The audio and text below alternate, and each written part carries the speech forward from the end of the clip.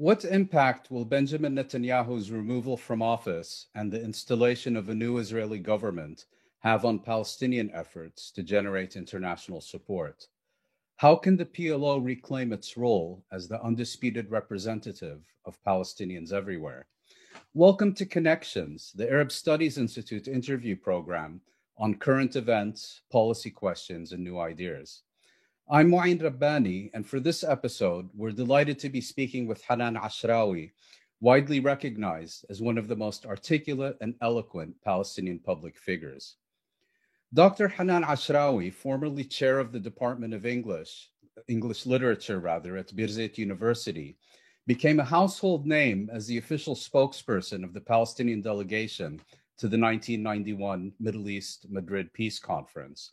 In that capacity, she routinely sparred with the Israeli spokesperson, Benjamin Netanyahu, and typically got the better of him. In 1996, she was elected to the Palestinian Legislative Council representing Jerusalem, and that same year was appointed the Palestinian Authority's Minister of Higher Education. Re-elected to Parliament in 2006, Hanan Ashrawi in 2009 became the first woman to serve on the PLO Executive Committee, remaining a member until her resignation last year. She was also a founder of the Palestinian Independent Commission for Human Rights in 1994 and served as its first Commissioner General.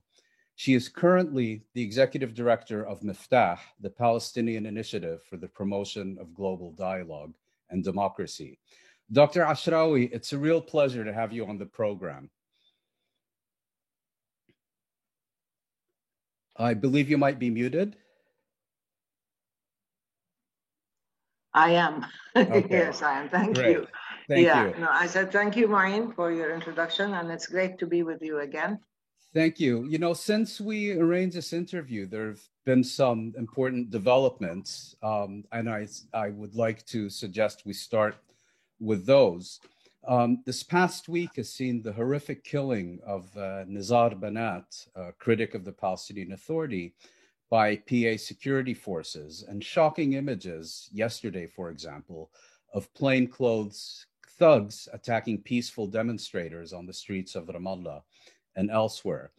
I've spoken with people in Palestine who believe this latest incident may well have irretrievably demolished the legitimacy of not only the current leadership, but also the PA itself, particularly among those who were previously agnostic on this issue. What are your views of this assessment of the state of Palestinian politics more generally? And how, in your view, should Palestinians mobilize to meet the challenges confronting them at this moment? Yeah. Well, what happened recently, I mean, the killing, the violent arrest and killing of Nizar Banat did not happen in isolation. Actually, it came in a context of an ongoing deterioration in conditions on the ground, internally within Palestine, particularly issues having to do with fundamental rights and freedoms, with the issues of good governance, democracy, respect for the individuals, citizens, and so on, and a concept actually of participatory governance and inclusive democracy. So this is one thing. We've been witnessing this deterioration, and we've been cautioning and we've been warning against pursuing this path, which in itself can lead to disastrous effects, which is what's happening. But before that, we saw how under a lot of pressure and demands to have elections in order to rejuvenate the Palestinian political system, to reform the system, to re-legitimize our institutions and the political system, there was an agreement, and the president issued a decree that there will be elections. And then, as a result of several factors, but the main factor was the fact that Fatah was splintering in many ways and could not guarantee a full majority. And the fact that Israel would not allow elections in Jerusalem, that was an excuse that can be picked up, because there were two schools of thought. Those who felt seriously that the issue of Jerusalem is a matter of resistance and confrontation, that we cannot ask permission from Israel to have elections and then sit back and wait. No, we will have elections. We had elections before. We did have confrontations. I personally was stopped and beaten up and detained and so on, even though I was running for Jerusalem in Jerusalem. So it's never been easy and it's never been normal. And we knew any elections in Jerusalem and anywhere are going to be faced with obstacles, with checkpoints, with refusal to allow others, with intimidation and so on. So that was another issue. That led to a sense of tremendous letdown among people who were so excited about elections, frankly speaking, regardless of their feelings on the system and so on. We had 36 electoral lists, 389 candidates. Much higher than in previous elections, I believe. Of course, and yes, and 104 women, and the average age was much younger. So it's the young people who felt that this is their day, that this is how they can engage to make a difference, to carry out this transformation, this change, to make their agenda and their voice and their energy felt, and to be part of the agency in order to change and reform. Now, with the cancellation, there was, again, a sense of letdown, and that also led to greater resentment against the leadership. And this resentment, of course, has been happening over a long period. We saw how, for example, rule by decree became the norm, how the judiciary was targeted by decrees that made the judiciary dependent on the executive and mainly the presidential will. We saw how civil society was being targeted. We saw how people were being detained and threatened and so on for their opinions. We saw the cyber crimes law being implemented. All sorts of things that came together, came to a head, and the letdown came when things blew up, let's say, when Nizar Banat was killed. If I may, I mean, you seem to be confirming what I've been hearing elsewhere, that as outraged as people undoubtedly were about the killing of Nizar Banat, it was also very much a collective feeling that this is the last straw in view of the issues you've been discussing, the whole issue about the exchange of expiring vaccines for new ones with Israel. The feeling plus the Gaza attacks on Gaza. The feeling that the leadership was absent during that time. The leadership was seen as being irrelevant or incapable of handling matters and issues. Economic conditions are also deteriorating, but there are all sorts of factors. The assault on Jerusalem, particularly on Sheikh Jarrah, on Silwan, on the Old City, on Al-Aqsa Mosque, Damascus Gate, but throughout the Jerusalem area. And now there are assaults actually everywhere. We look at Beita, look at different other places. Israel is escalating, and the people are taking matters into their own hands. And Beita, they are daily, and so they're beginning to feel that they have to lead, and not the officials who are supposed to be the leaders. And this came to a head when you saw the collective, unified position of Palestinians everywhere.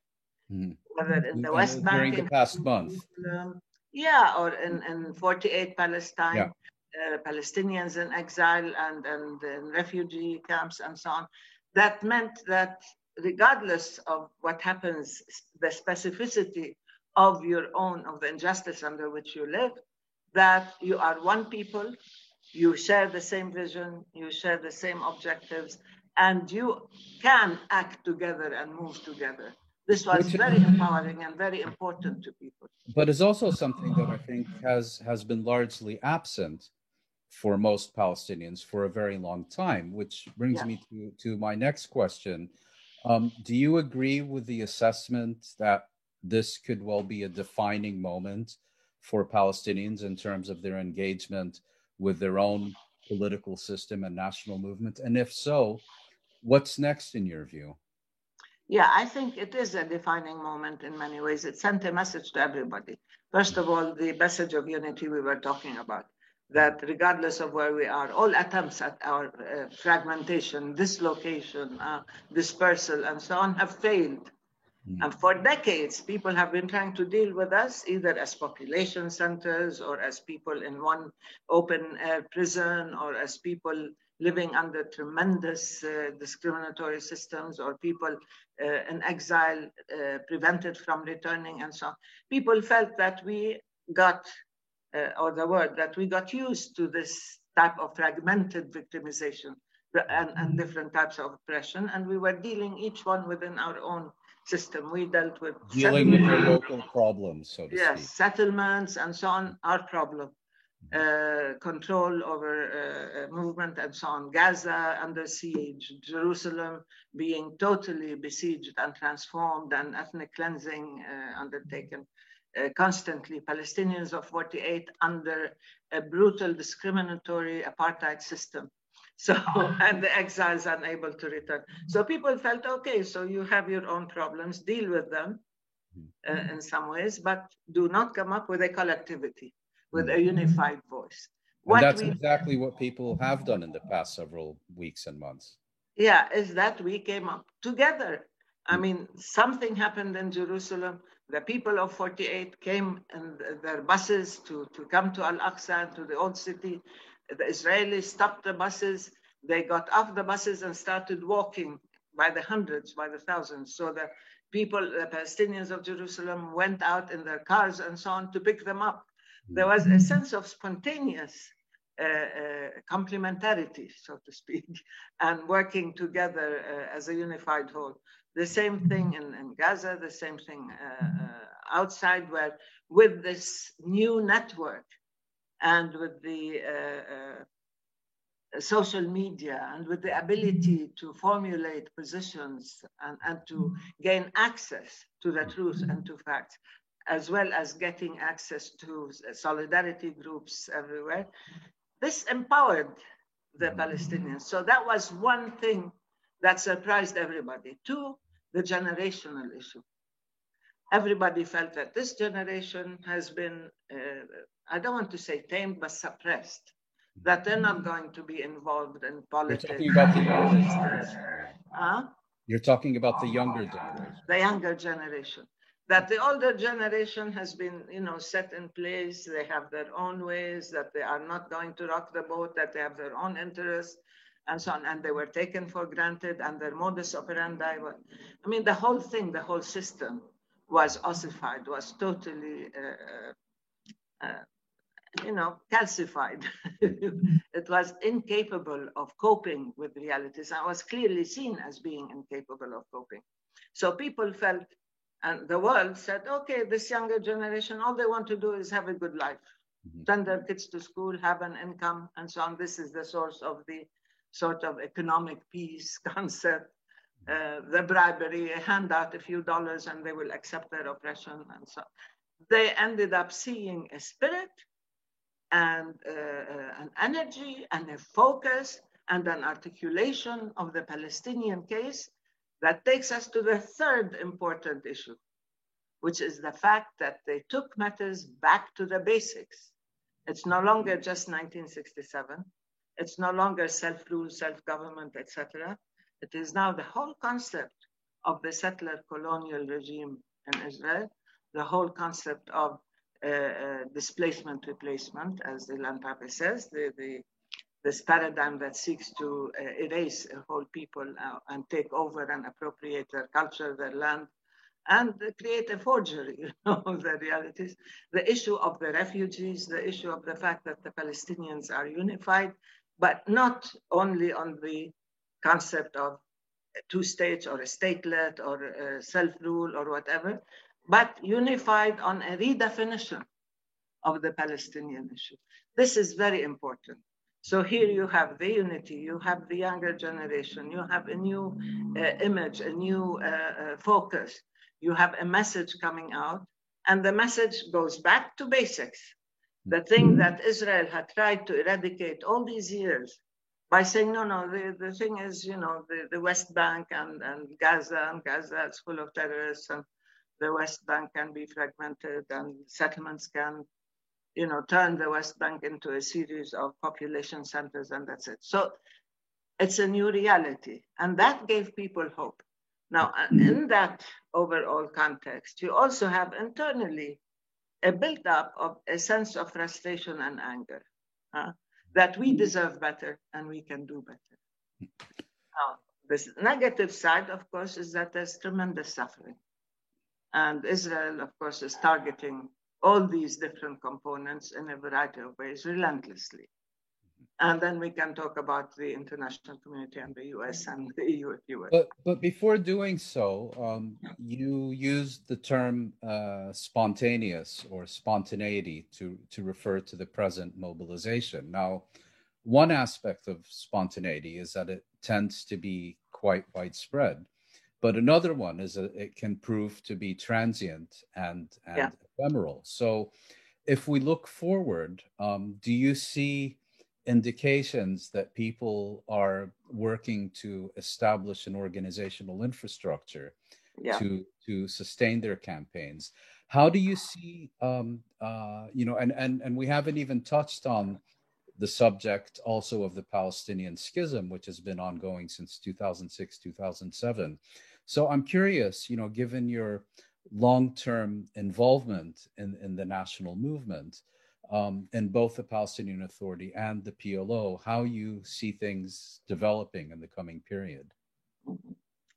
Okay, the first issue of spontaneity, in a sense, being a source of being ephemeral and temporary change or transformation. But anyway, it is spontaneous, but it is built on and based on an ongoing awareness, a build-up, as we said, that led to this outward expression, revolt, rebellion, whatever you want. But there have been movements. Look, when people were preparing for elections and when they formed their 36 electoral lists, these lists were formed on the basis of political agendas, on the basis of agreed programs and visions. And they decided to run in order to change precisely. So you already have the basis of an infrastructure. They may not be political parties. They may not have the legitimacy of having been elected, but at least they have the recognition of having organized and formed themselves and put together their lists and their agendas and so on to run, to be part of the political system. That's one. Two, there's civil society that is extremely active and aware. And civil society is very much in touch with these younger organizations and so on. There are women's groups, there are youth groups that have been working for some time. And I think the experience, the SADC of the Arab Spring, and the fact that mobilization in cyberspace and so on is great and you can bring down a system, but if you are not ready to take over, you won't be able to change. So that's a crucial question, I think. Are people ready to take over? That's it. People want to. People want to be, as I said, instruments of change and part of this change. And people know that the system, our system, is incapable of generating reform from within anymore. And I've seen it. I've been, in the PLO for several years, as you know, and before that, I was a minister and I was in the PLC all these years. And all my political life, I've been working to affect change and reform and transformation and democracy. All the institutions I set up in civil society, whether it's the Independent Commission for Human Rights or Miftah or Aman, the Coalition for Accountability and Integrity, all these are guarantees, again, that civil society can exercise its role, not just in oversight, but in formulating the agenda and in carrying out reforms. So when if I can interrupt you, you've nevertheless, if I understood you correctly, reached the conclusion that reform from within is no longer an option, which means that there has to be transformation from without, presumably. Exactly. The system is so set in its ways and so closed in, and the space has shrunk so much for participatory decision-making and for democracy and for separation of powers and for respect for our institutions. One of our major problems is the constant weakening and marginalization of the PLO itself and its institutions, as well as the exclusion of women and youth. And I said these things openly when I resigned. It wasn't easy to resign, by the way. This is your resignation from the PLO Executive Committee last year. Yeah. It's very difficult because you face a lot of opposition and then a smear campaign and so on. For years, I've been trying to resign, knowing that, my work at trying to carry out this transformation or change from within or reform from within is just being used as a front. So you end up becoming a cover for decisions you're not part of even. And the institution has not been respected as the PLO. And I knew the importance of the PLO. This is one reason I accepted to run for office in the PLO. But when you weaken the one system that is supposed to represent Palestinians everywhere, that is supposed to be the inclusive democracy of Palestinians wherever they are scattered and so on, when you weaken the sense of representation and empowerment, then what do you have left? You have just a series of service delivery institutions and offices. And this is exactly what Israel and in many cases the West wanted, the functional approach. It's like the Oslo agreements. We had a long discussion, you and I, about how they adopted the functional approach. They want us to be, to administer the occupation instead of the territorial approach, instead of the right to self-determination, instead of the national approach, which the PLO represents. They set up the PA. So it can become a series of service delivery institutions, a functional administrative approach without any political horizons. And this is where we ended. So trying to change is not easy. And many people now saw that just being part of the system is maybe giving it more life, maybe credibility, I don't know. But I certainly didn't want to be a token. And it was very hard to leave. I can tell you it's not easy because the system defends itself. And especially if they see a woman or somebody who says, I can walk away and I want to walk away, you become a threat. But still, there are many young people now who are ready for change and who are ready to take over now. How far they can go in their organizational capacity. And if there are no elections, it's going to be very difficult.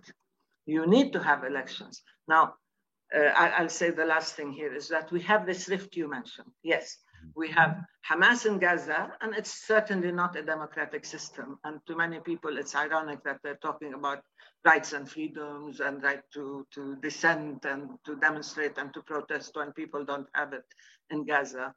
And you have here Fatah and its few factions that are working together. And instead of, coming together to see how they can serve the national cause, they're both fragmenting the national cause and each pushing and pulling in its own way because of privilege and entitlement and so on for both sides. So in between, there are these people who said, maybe a pox on both their houses. Maybe that's not what we need. Maybe the whole language, the sloganeering, the cliches, the same old approach does not work anymore. And it is incapable of coping with transformational realities throughout the world, not just in Palestine. The young people know what's happening and they need a new language and they need to feel that they are empowered and that they can enact their vision and that they will have support. So that's what gives me hope. But I think alone, it's going to be difficult. And what we saw these days when there was this mobilization to attack, to use violence against the young men and women, to start this smear campaign against them, that they are, this is a Hamas attempt at a coup d'etat or serving foreign agendas and so working on. For an agenda, suspicious people. They have external connections and so on. So this and then trying to mobilize Fatah against them. This is not fair, because I wrote this is not Fatah. I mean, the security forces have been indoctrinated in many ways. Don't use Fatah against the other Palestinian people, because that would create another rift. And there are many people from Fatah who are writing some reasonable and assessments and critical analysis of what's happening. So unless they listen, unless they understand that, as you said, this is a turning point, this is a critical period, they cannot sustain themselves. They cannot afford to go on unless they continue crushing and oppressing any opposition. And this is going to lead to even further disgruntlement and instability. The coming days and weeks will tell, I think, just how defining of a moment this is going to be. You mentioned the role of the West, and I'd now like to turn to that. Let's say not the usual suspects in terms of Washington, but perhaps to focus more specifically on the role of Europe, which many people see as kind of the counterbalance to the uncritical, unconditional support for Israel emanating out of Washington. And the reason I raise this is because one issue that you have written about quite a lot is the double standards and selective morality that the Europeans seem to have turned into a high art form. On your Twitter account, you were recently commenting on yet another EU examination of the Palestinian curriculum. You now have European states and institutions adopting definitions of anti-Semitism that seem to be more about suppressing criticism of Israel than having anything to do with anti-Semitism as conventionally understood. And I was wondering whether you might comment for those who are perhaps unfamiliar with your views on this issue, what the core points are that you've been trying to convey. While I'm desperately trying to find some positive things to say. Look, because years ago, I mean, in the 70s and early 80s, Europe came out and said sent some clear messages about the PLO being the representative the Venice Declaration, people, for example, that they accepted. You remember, your father remembers probably, that the right to self-determination for Palestinians and Palestinian states. So they changed the discourse at that time. Something happened to Europe gradually, particularly through the Atlantic Alliance, the Transatlantic Alliance with the US, and with the fact that they accepted a role that is, funding the occupation or nation building rather than playing a political role. And they left the US, they gave the US the monopoly over the political decision making. So gradually, this is what happened. Europe was supposed to, sign the checks, pay the bills, build institutions, help the Palestinians become, democratic and so on. And they didn't want to work at cross purposes with the Americans, and the Americans had the political monopoly. And particularly since Oslo. Particularly since Oslo. Since Oslo, and before even, but since Oslo. But still, there was a sense of lack of self-confidence, lack of capability and agency among the Europeans themselves. And they keep saying, we are not united, we are not one voice. I said, somehow you can you can overcome that when it comes to other issues. Somehow when it comes to Ukraine or Russia, or when it comes to other places, you can move quickly and regardless of your disagreements. But when it comes to Palestine, no. But what became very apparent, Maureen, is that Europe is in many ways the ideological, historical parent of Israel, because Israel is a creation of a European colonial system. And therefore, and it is white colonialism in many ways that set up Israel in Palestine. And the way in which Israel uses the administrative laws, the British mandatory laws, and so on, and its relationship with Europe very clearly now have come out openly as a colonial extension. And therefore, as part of the colonial legacy in the region, and as the parent, I don't want to go back to Balfour and everything else, but in terms of the relationship, an ongoing relationship with Europe, and the sense that Israel sees itself as a European country. somehow mislocated in the Middle East, but it really Got is not. Stuck in Asia. Not part of those, backward, vile, violent people, called the Arabs and so on, and the Muslims. So within this, you have this special relationship. And you have the very, very strong legacy of guilt over the horror of the Holocaust that is certainly a European issue and not a Palestinian issue or an Arab issue, even though they're trying to superimpose it on us as if we are anti-Semites or we hate the Jews. I said, look, our occupiers can be Buddhists and we're not going to love them. So you don't like the occupation. We have nothing against Jews. We have something against oppression, occupation, and dispossession. That's the problem. So by linking Judaism to Zionism and by claiming to speak on behalf of all Jews, they rendered any criticism of Israel as being anti-Jewish, hence anti-Semitic. This became very clear because Netanyahu is the architect or the formulator of this discourse, that any criticism of Israel is anti-Semitic. And if I may interrupt you, you'll remember this one statement he made, that Hitler hadn't really considered the Holocaust until it was whispered into his ear by Haj Amin al-Husseini. Yeah, I mean, that was I don't want to say from the sublime to the ridiculous. That was absolutely absurd and ridiculous. So, yeah, as if Hitler didn't have his agenda, he waited for one Palestinian, to tell him what to do. And he wanted to find a link. And the IHRA, the IRA philosophy, if you will, is a forced attempt at formulating this criticism of Israel being anti-Semitism and creating a whole system that can be even translated into a legislative subset that would criminalize criticism of Israel and would create a sense of labeling of people and therefore intimidating people.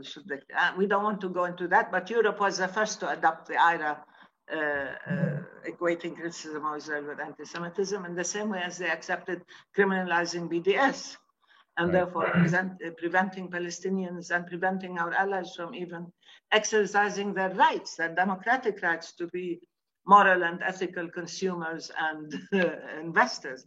So Europe gradually moved into that, the colonial past, the guilt over the Holocaust and anti-Semitism, but also you have self-interest there, in addition to their alliance with the US that went through a period of disruption, but even under Trump, they did not stand up to Trump when he was bashing the Palestinians relentlessly.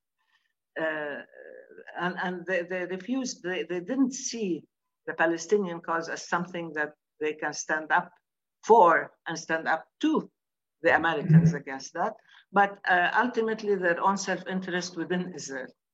Israel is a major source of intelligence, of information, of weapons, tried and tested on Palestinians, of security systems. I mean, look, in the Arab world, they're buying Israeli security systems, Israeli weapons, and they've been cooperating on intelligence for a long time. With the UAE, it came out into the open recently, but it's been ongoing.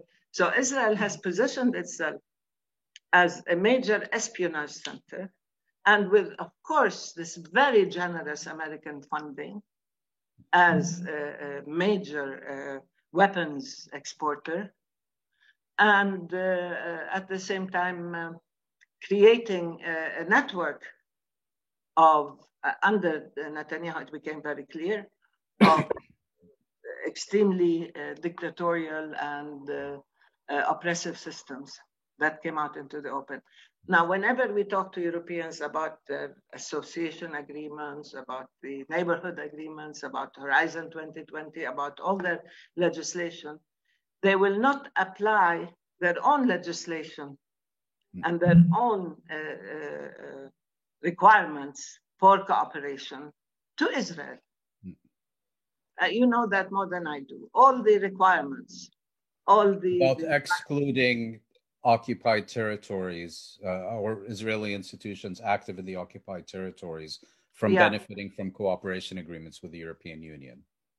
Exactly, but the question is, even when they reluctantly we started talking about labeling in the 80s, in the 1980s.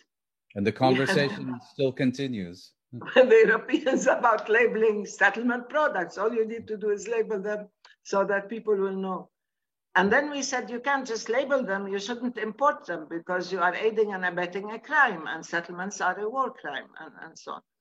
Until now, even when they took a decision about labeling, they made it optional, they didn't pursue it, and they didn't implement it. And whenever a single country like Ireland, for example, starts talking about not importing settlement products, and as you know, the Senate took that decision, the Europeans were against it. So the Europeans, in addition to their self-interest, in addition to their legacy of the past, in addition to anti-Semitism and their colonial, it's their colonial baby, Israel.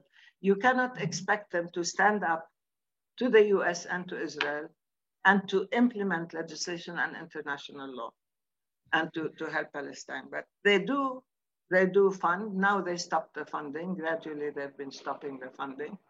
They're the ones who kept pushing for elections. We said, why don't you then get Israel to enable the Palestinians to have free and fair elections, freedom of movement, and so on, particularly in Jerusalem. They said, only with the decree can we do that. So they pushed, and we told the president, you have to have the decree so the Europeans can move. So the president issued the decree, the Europeans sat back. We said, where are you? You promised. But when it comes to scrutinizing Palestinian actions, they tend to be a little more active and thorough. I mean, you've written, for example, recently about the issue of school textbooks. Yeah, there have been lots of studies comparing Palestinian textbooks and Israeli textbooks. The problem is they've adopted, I think implicitly, I don't know if it's explicit, but somehow they've internalized the mentality that the only good Palestinian is a Zionist. It's the same thing the Israelis want us to accept the Jewish state. That's the only way they will talk to us, because if we all become Zionists, then we are good people. Then we are worthy of any consideration. The Europeans seem to think that way too, because the conditions that were placed on Palestinian textbooks are impossible conditions, that we want to lie to our children, that we want to adopt the Zionist Israeli version of history. We cannot even show a map of pre-48 Palestine. We cannot talk about the conflict because that would be anti-Semitic, because that would be teaching our children to hate. We don't teach our children to hate. Israel provokes our children and traumatizes the whole people beyond endurance. When you blow up their homes and you kill whole families and so on, how can you tell them these are our good neighbors? And they want us to somehow create a version of reality that is consistent with what the Israelis want. Deny our history, deny our culture, deny our reality. You have to lie to your children. And if you mention in any way something that has been, done to you as people under occupation, which is the reality, then you are not teaching your children how to love and so on. Yet, the textbooks of the Israeli schools are horrible. They are much worse. And it's not just the textbooks. It's that you have the army giving the children their weapons and so on to look at them, to get used to them. You have children talking about how they want to kill Palestinians, they want to kill the Arabs, with, as though it is natural. All public opinion polls show that every generation in Israel is more and more racist. And openly they talk about how the Arabs have to be expelled and they don't deserve to live and they don't have equal rights. So they've created a culture of hate and racism, and they don't react. They kill with impunity. And we don't see this horror that we see should they discuss. You know what, one thing, this organization, I forgot its name, Impact or something, it's an Israeli organization that generally sends over this propaganda, and Israel and Europe picks it up. NGO monitor. We teach hate because imagine in one of our history books, we mentioned Salah ad-Din al-Ayyubi. We want to expurgate, we want to remove him from history, that Salah ad-Din al-Ayyubi shouldn't exist or didn't exist, Maybe we shouldn't talk about the Crusaders. Maybe we shouldn't talk about, how many massacres Israelis did in the history of the creation of Israel on Palestine. So they want to censor our textbooks and to make us adopt willy-nilly the Israeli version because they have very sensitive sensibilities. We have to be very careful not to upset them to the point of creating a forgery of our history and even our reality. Otherwise, we'll be teaching hate. But the actual policies of Israel are acts of supreme provocation and incitement, and yet they are not even being looked at, let alone textbooks and things like that. So the issue of accountability is important. And the issue of having, I keep telling you, they need to develop a backbone to stand up to Israel. And Israel needs to know that there is a price to be paid, that they cannot continue with full impunity. And not only that, but being rewarded and Palestinians being pressured, blackmailed, and so on. Now we're not going to get much funding from the Europeans. Okay, some people say, why not? But the issue is we are under occupation. If you don't deal with this occupation, if you don't deal with this settler colonial system, if you don't deal with this apartheid repressive system, then whatever you do is not going to produce any results. It's a black hole because Israel can destroy whatever you build, and they've been doing this. Dr. Ashrawi, I'd finally like to turn to a separate issue, which is, well, it's a related issue very much, actually. You now have a new government in Israel. You have a new administration in Washington that's been in power for about 6 months. And from what we've seen so far, you have the Biden administration more or less retaining the most consequential decisions made by the Trump administration, and the Bennett government more or less continuing very much with the policies of the Netanyahu government, although it does include one of the Arab parties. Turning specifically to the Bennett government, some people have said that many people will give it a pass because they found Netanyahu so repulsive and are glad to see anyone else in power. Other people say, actually, this could present an opportunity because it's a weak and fragile government and more susceptible to external pressure. And other people also, they look at the Biden administration and they say, well, the U.S. government itself may be continuing with similar policies. There is a change in the general political environment in Washington. And I was curious how you look at this situation in terms of the changes that we've seen in 2021 so far. Yeah, actually, for the last 12 years, as you know, Netanyahu has been taking, and his coalition, and the right wing in Israel, the racist right wing in Israel, have been taking the whole political discourse to the right. The whole terrain has been shifting to the right, and to the extreme right, and to the racist right, and to the violent right, to the point where they normalized a culture of hate and violence and oppression. And the so-called peace camp and the left wing and the progressives and so on were weakened and excluded, not only marginalized. Sometimes in order to just rescue themselves, to survive, they started repeating some of the discourse of the Zionist right, frankly speaking, in order to survive. The Palestinian issue was removed because that's something you can deal with through violence and suppression and oppression and bombing Gaza, killing a few thousand here and there, building more settlements. Nobody's going to stop us in the West Bank, unleashing settler violence on the Palestinians, carrying out ethnic cleansing from Jerusalem and different places. And they're getting away with it till it became a fact of life to them and a sense of entitlement. So a change in government after these, not just 12 years, but even before, it's been a process, as you know.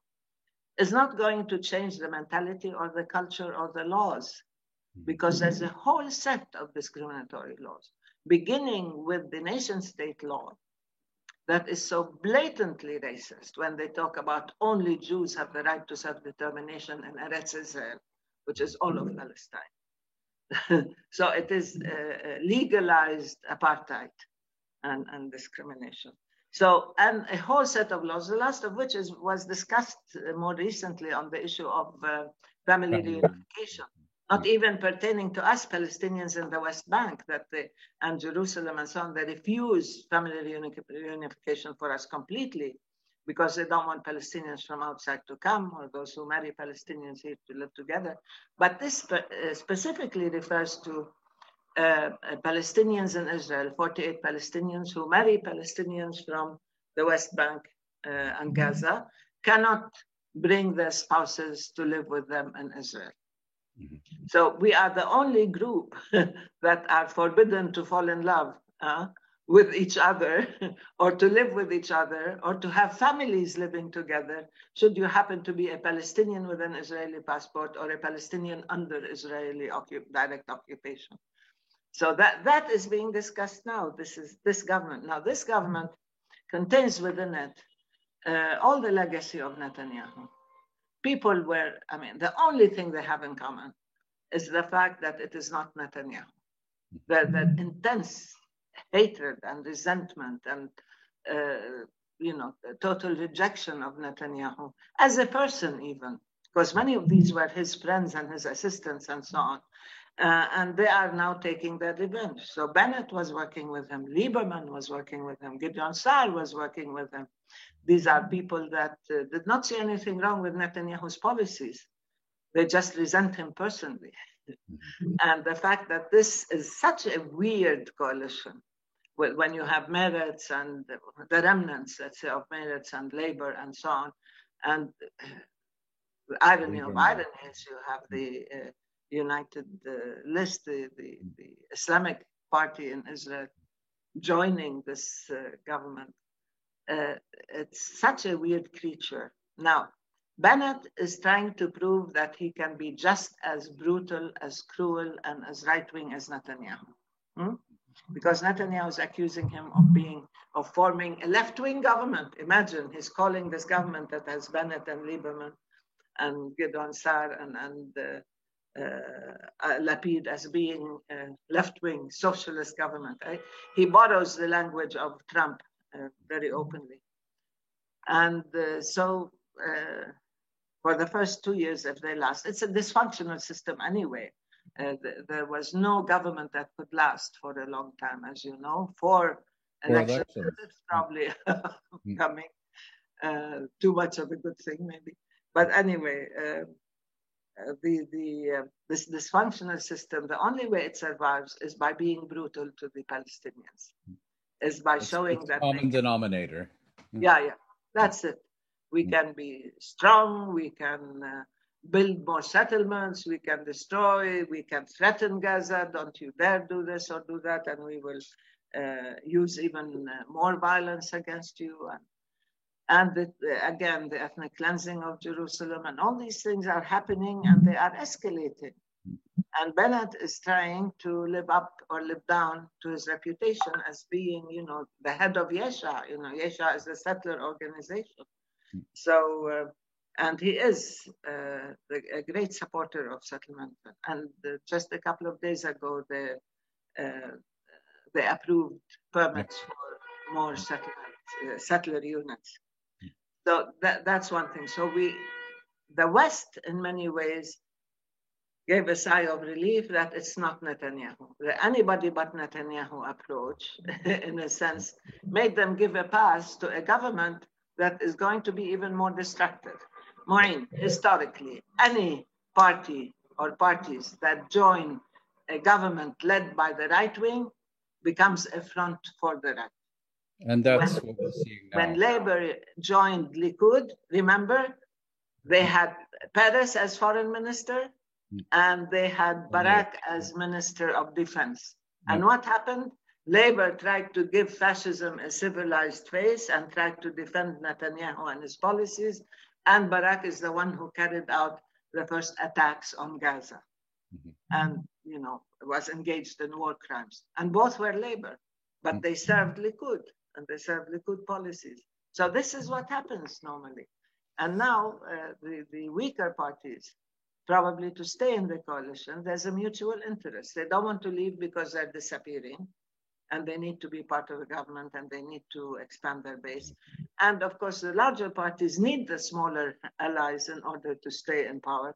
So it's a sense of mutual blackmail and mutual interest. But Dr. Hanan, I want to thank you very much for taking the time to join us and for this extremely informative discussion, and to thank you once again for joining us on Connections. Thank you. It's my pleasure, even though we didn't talk about the American scene, but that's something I really look forward to inviting you back to discuss that further. And the conversation continues. I look forward to it. Thank you very much. Thank you, Maureen. It's good to be with you.